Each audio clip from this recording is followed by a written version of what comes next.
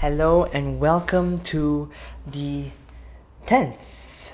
We're in the 10th episode of Malaysian Christian Talk. Hi, welcome to Malaysian Christian Talks, where our goal is making disciples through cyberspace as we navigate on musings of our biblical faith. My wife is here once more, back again to join us. Don't worry, our MCM team will be coming on very, very soon. Today specifically, we're going to talk about what seems to be a really can of worms kind of topic, but I would disagree a little bit based on what we're going to discuss, and it's none other than the role of women within the Christian community, within the family and within the church. And my hopes for today is that as the hearers here, at least those Malaysian Christians basically who are females would learn to think about it, because sometimes we just enter in church, we just do what we do, but we never really take time on what is the stance on the church in general, or whether do they even have a stance of how they will allow a woman to serve.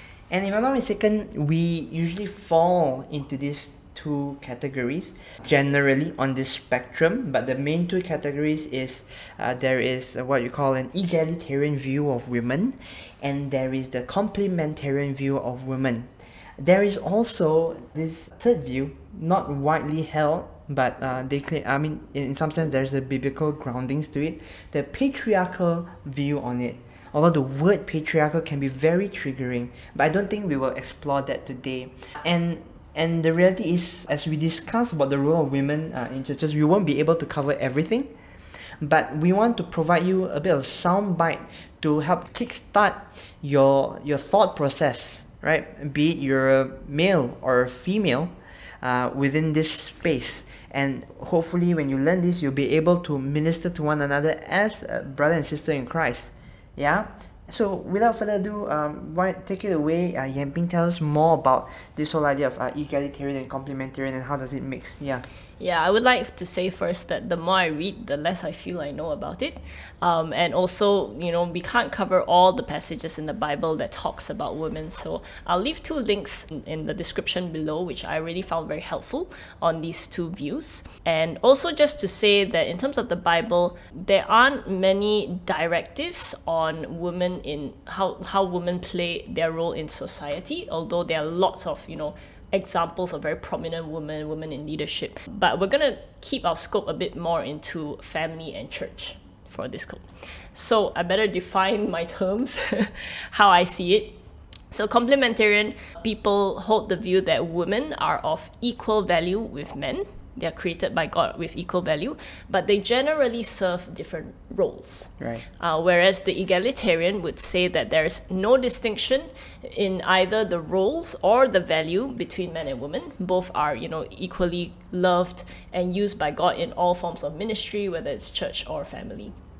So obviously there's a spectrum, and I think I'll start by clarifying my stand first, because that's going to be the lens to which I look at, the various passages. Sure. So personally, I see myself as a complementarian, which means I do hold on to submission to your husband, and also certain restrictions to how a woman should be holding authoritative positions in church, or even preaching in an authoritative manner. Fun fact, both of us are generally complementarian, but she's more complementarian than me, and I will explain why later. But anyway, yeah. Yeah, it was a funny story where I've served in churches where they were egalitarian as well, and they came out and they were like, "Oh, would you like to preach in this sermon?" And I was like, "That's not my stand," and they were like, "But that's ours."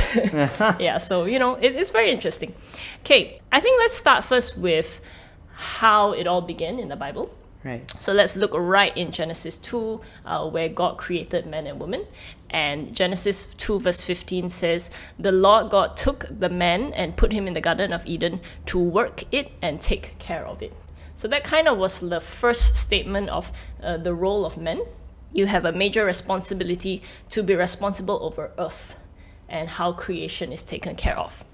Whereas when we come to Genesis 2 verse 18, the Lord God said, "It is not good for the man to be alone. I will make a helper suitable for him." So in this sense, the woman's role is to help the man, assist the man in taking care of creation, so on and so forth. I think it's worth noting that the verse says the helper is suitable for him, and it indicates an equal value. It's not like a dog or any other animal that wasn't suitable, not compatible in assisting the man. And what we realize is the word helper in Hebrew is ezer, right? And like the Lord will create an ezer for the man. And the same term ezer is also used throughout the Bible where, like, for example, some of the Bible characters says, the Lord is my help. The Lord is my ezer. So here at the very least, right, it does not, when God says, I'll create a helper suitable for the man, it does not imply any sense of inferiority, because why would then God take that ezer and put it to his character as well? So I just want to add that in as well. Yeah. And a fun way of looking at it, you could probably say, maybe God was looking at man and he sees how he's doing things, maybe not very organized or whatever, and goes like, this man needs help. Yeah. In fact, I would add, right, I will not be even half the man I am today. Okay, thank you, parents, father, mother, appreciate it. Yeah, but in this case, I will not be half the man I am today without her support, her help, her digging out my failures and showing love to it, and saying, hey, I know you can do better and I want you to step up, you see, rather than putting me down. So that's how she's been a help to me as she learns to submit to my authority and my decisions as well. Yeah. Yep. So that's the overarching how men and women were established in the Bible in terms of their roles. After which comes the curse of sin. So just a chapter later in Genesis chapter 3, we see that Eve and Adam sinned against God. They wanted to claim the knowledge of good and evil for themselves. And with that came some consequences. So for the woman, I'll just focus on that. Genesis 3 verse 16. I will make your pains in childbearing very severe. With painful labor, you will give birth to children, and your desire will be for your husband, and he will rule over you. So this is a curse of relationship in the sense that prior to that, there was a cooperation. You're both working together to take care of the earth. But now there is a sense of strife in the relationship. Right. And he will rule over you sounds like, the male is going to rule over the female. You can say it's a curse, you can say it's an order, but I want to focus more on your desire will be for your husband. Because from what we understand about desire, it sounds as if this is a sexually hungry wife or whatever. But if you take the word desire, it's actually similar to another passage in Genesis 4 verse 7, where another fella, Cain, sinned, and God said, sin is crouching at your door, it desires you. And in this context, it's sin desiring to take control of Cain and be his master. And with that same word, it makes more sense now to look at Genesis 3:16, where the woman desires to take control That's and good, master over her husband, and the husband also wants to rule over the wife. So it's a relationship of strife. Yeah, and that was an effect of the sin. It was a curse of the sin. And I think I'll jump straight to Ephesians chapter 5, where we do see a sense of that relationship being restored. So Ephesians chapter 5 verse 21 says, submit to one another in Christ. And there are clearly defined roles within the wife and the husband. The wife to submit to the husband to sacrificially love the wife, the way Christ laid down his life for the church. And if you see that contrast, you see that from a cursed relationship of strife, I'm always trying to, get over the other person and be more powerful. Now there's a mutual submission, a mutual love with still clearly defined roles in Christ. Yeah. Is there anything else you would like to add on that? I guess just something for the listeners to think about. How does that look like within a home? How does it play in a way how she acts as a helper and how I act as the head of the family? And by head of the family, I'm not saying make me a woman sandwich. Make me a sandwich woman. Make me a sandwich woman. We're gonna keep that in. Okay. Anyway, but rather, right, the biblically speaking, in Ephesians 5 itself, it says sacrificially love the woman. So which means as a head, Her needs are my priority. What does she want? What does she need? Not me lording over her. And which I could with my male physique, I can do that, but no. So I sacrificially loves her while she learns to be my helpmate. Not be the Holy Spirit and convict the sin out of me. Not go, Adriel, you're failing to be a man, but rather give me opportunities to help me rise up. For example, Adriel, could you pray alongside with me? We haven't been praying for weeks, for example. So she's not going, I expected you to start this prayer. No, she doesn't do that. So we mutually learn to submit one another, putting our needs before each other, and together, it is with hopes that our marriage as a couple will flourish. That's our hopes, yeah. So that I'll add that on. I don't know whether it would make sense to add this example of how I see Ephesians 5. So when it says, husbands, love your wives and wives, submit to your husbands, I always think of this case study where we are talking about putting each other's interests over the other. And what if, for example, both a husband and wife were, working, having a career, and one day there are career opportunities for both of them. So maybe for the husband, his career development is in the UK, and for the wife, her career development is in America. How then do you make that decision, right? Who do you prioritize? And how I see this passage being played out is, obviously there should be a lot of communication. There's a lot of weighing of pros and cons as a family, but at the end of the day, the wife kind of gives the final decision for the husband to make. And hopefully the husband also makes a decision that sacrifices his own for the wife. And I guess the true example between us is both of us are starting our masters. And like on the days where her master's classes are on, I told her straight up, I'll be the one that cooks, I'll be the one that cleans the house. So that's my sacrifice on my end when I could have done other stuff, And the list can go on and on how you apply it in very, very real situations on this whole relationship between husband and wife.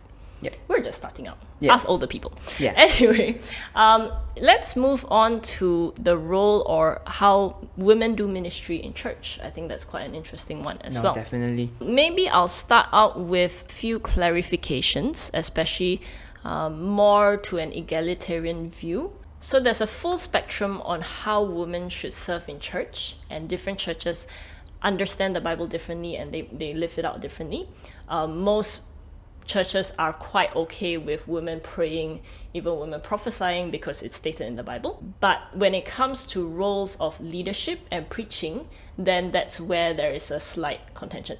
Right. So I just want to point out that there are examples of women being, say, deacons, for example, Phoebe. In the passage of 1 Timothy chapter 3, it talks about, the role of a deacon, what he should look like, and it goes further down. And I do want to specify the passage. 1 Timothy 3 verse 11, where it talks about how the woman, or some Bible translations would say their wives, the deacons' wives, should behave as well. And it's important to note that that Greek word for wives is a generic word for women, which could also be translated as the deaconesses. So in a sense, it is possible for women to be deacons, and if you do take the Greek word for deacon, it basically means servant. Right. Yes, so you're correct. called to serve your church, and maybe everyone would want to fight for the right to be called a deacon in leadership, but I'm not sure how many people will be fighting for the right to be called a servant. So that gives you a bit of context on what it's like to serve the church. There's also other examples like Romans 16 verse 7, which mentions Andronicus and Juniah. Some Bible translators say Junias because they feel that if these two are outstanding among the apostles, as the verse says, then he should be a guy. But if you look at the actual Greek word, Juniah probably means a female, a female's name, and if you put the two names together, they're probably husband and wife. And among the apostles does not need to mean that they are apostles. It just literally means I was just among the apostles, right? Actually, I would beg to differ. Right. So definitely they're not like the 12 apostles. But how Paul sees it is quite likely that he recognizes their ministry as apostles, and in that context in Greek as well, it basically means you're more of a missionary. Yeah. Yeah. So okay. again, it depends how you view what is an So apostle. small a apostle, not Yeah. capital A, the one that witnessed with Christ. Yeah. Not okay. the 12 Yeah, not the or 12. plus Paul. Right. Yeah. So these are examples of women in prominent roles in church, serving alongside men. I do think we should look into one of the main contention verses, which is 1 Timothy 2, verse 11 to 12. A woman should learn in quietness and full submission. I do not permit a woman to teach or to assume authority over a man. She must be quiet. For years of contentions, right? And it's still going on up to today. Yeah. So there are many ways to look at it. Some are like, oh, this is for wives. Some are like, this is for all women. And quietness means you should shut up and be silent. Quietness, I hold the view because it makes a bit more sense. Quietness is an attitude. So for example, when Paul talks about, speaking in tongues, and if no one translates it, then you be quiet about it. It's not like you totally don't talk anymore, correct, but you take that approach that, okay, I'm gonna take a step back. Yeah, order of worship is for the love of the church, so kind of thing. Yeah. And some people would argue that, oh, this is the context of that church, that, women were not educated back then. I would also not agree with that view because there were a lot of non-educated men there as well. Yeah. And they were a few, even though not a lot, a handful of, educated women who are prominent as well. Yeah. So I would see this as a reinforcement of the order of what God created between men and women, especially husbands and wives. Right. So I would not see this as a blanket, all women submit to all men. I'm not going to go around and submit to all the guys in the world, but I do submit to my husband.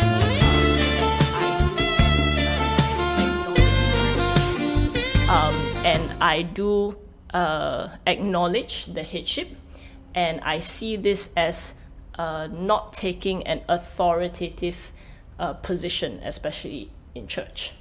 Having said that, the Bible doesn't say that women cannot teach at all. And if you look in Titus, you see examples of older women being encouraged to teach younger women. And I do believe the call is for all to be able to correctly handle the word of truth. So as a woman, I don't see that as a cop out that, I don't need to know my Bible. I don't need to understand what Jesus has done for me and I just, follow along. I don't see that as supported by what scripture says. Yeah. Okay. But I think establishing what the Bible says is one thing. How we live it out and how we practice it in church is another thing. Yeah. So how would it look like can you draw any key distinctives in your mind, a difference between a complementarian church and an egalitarian church? Yeah. So again, there's a full spectrum of how you apply it, but a complementarian church would see leadership as taken primarily by the men. Big decision making, especially in terms of, how do you interpret scripture, so on and so forth. However, you should be able to still see women in all forms of ministry throughout the church, including preaching and teaching, because, most of the time, 50% of the congregation is female, or sometimes even more. And there's a lot of room to teach fellow women. So that's how I would see a healthy complementarian church. A healthy egalitarian church would ensure that, both genders flourish in the kingdom of God, and both genders have that opportunity to serve in the kingdom of God. And it is not limited to roles of authority either. So you do see things like women senior pastors, right. Or some churches work around by having one male, one female senior pastor. Right. Yeah, and from what I'm hearing you is like there is this thing where when we look at scripture biblically, it's almost as if egalitarian and complementarian, again, as if have more in common than its differences. It's just how they express the value and dignity of the other gender has different words, has different expression in that sense.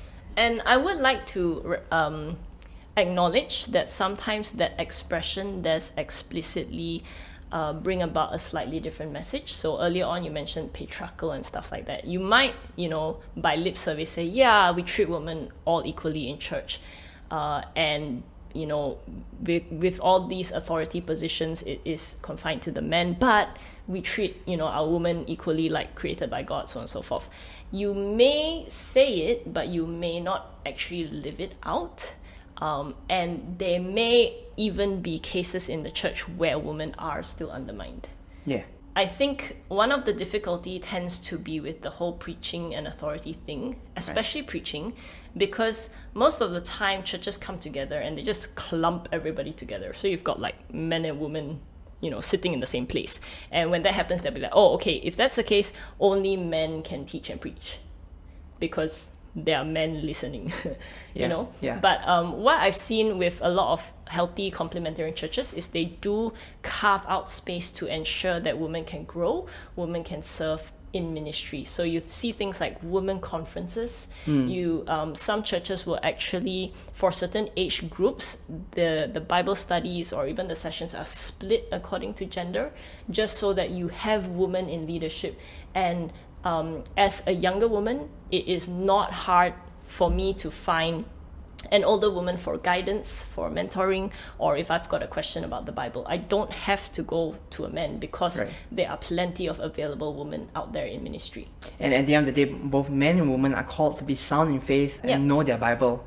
And I just want to add on that for me, I am what you call an incomplete complementarian. And here's my gripes why I feel a lot of people react to the word complementarianism.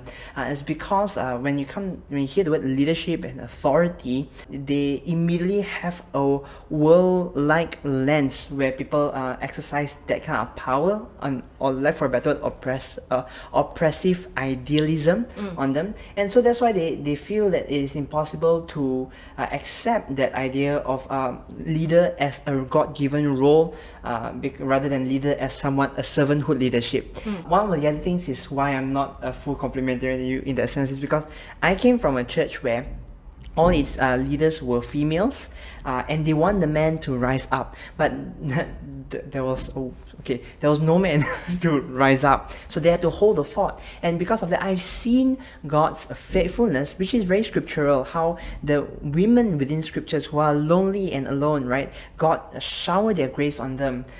Samuel's mom, Ishmael's mom, right, they were kicked out and one couldn't conceive and all that, and yet God still worked. And there were a lot of other female leaders like Deborah, Queen Esther, all who rose up to the role. And you see, in that sense, God has given that grace and authority where the ideal is lacking. Matt Chandler says this, grace abounds even more. But I mean, you can derive that from the Bible, but yeah, that's his phrase. Yeah, picking up with your Deborah, you were saying that, there's no one in church. For Deborah, there was no man in the whole nation, so she had to kind of do it. Correct. And I guess we're coming to an end because again, there's so many things we could cover, but there's not enough time for everything. What I would like how you would end is I want you to share your hopes for our listeners on what are you expecting them to derive from this.